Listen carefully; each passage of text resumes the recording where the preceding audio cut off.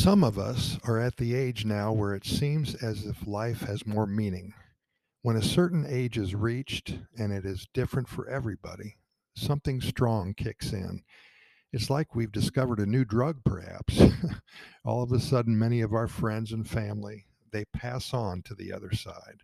What a shock it is to wake up one morning and find out that your friend from high school passed away, to see that someone with whom you spent a lot of time way back when left too soon. Then many of our famous and favorite actors and musicians and our favorite sports heroes from when we were kids, well, many of them are gone now. Seems like every day somebody else passes away, and we feel so helpless and empty. We all have spent that moment in time, that moment when we find out that someone who had an influence in our lives has died.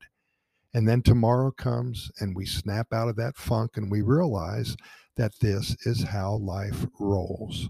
We live, we die. The stark reality is that we don't know when our ticket will be punched. So we live every day to the fullest and we continue on. And if we're lucky and work hard enough, we are happy every day of our lives, because what else is there? What is the alternative to being happy and spreading that sunshine wherever we go?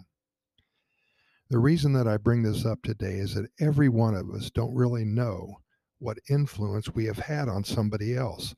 Maybe even if it's a total stranger, we may not realize how important we are to somebody else.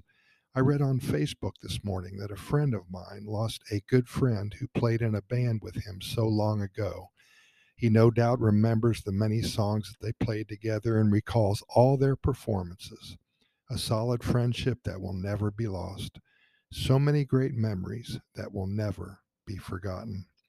Last Friday, a neighbor of mine here in San Jose, she didn't wave to me when I was on my morning walk in the downtown area, and I thought that was kind of strange. She was always up at dawn picking tomatoes and tending to her garden by her front door as I passed by. She must have been over 80 years old, and always with a smile and a heartfelt "Hola, ¿cómo estás?" she greeted me. One day she even gave me a few tomatoes.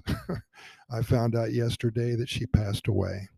She probably didn't know that she made my day with her smiles and her kindness. Let's all cherish today, big time. Pura Vida, thanks for listening. We'll see you tomorrow.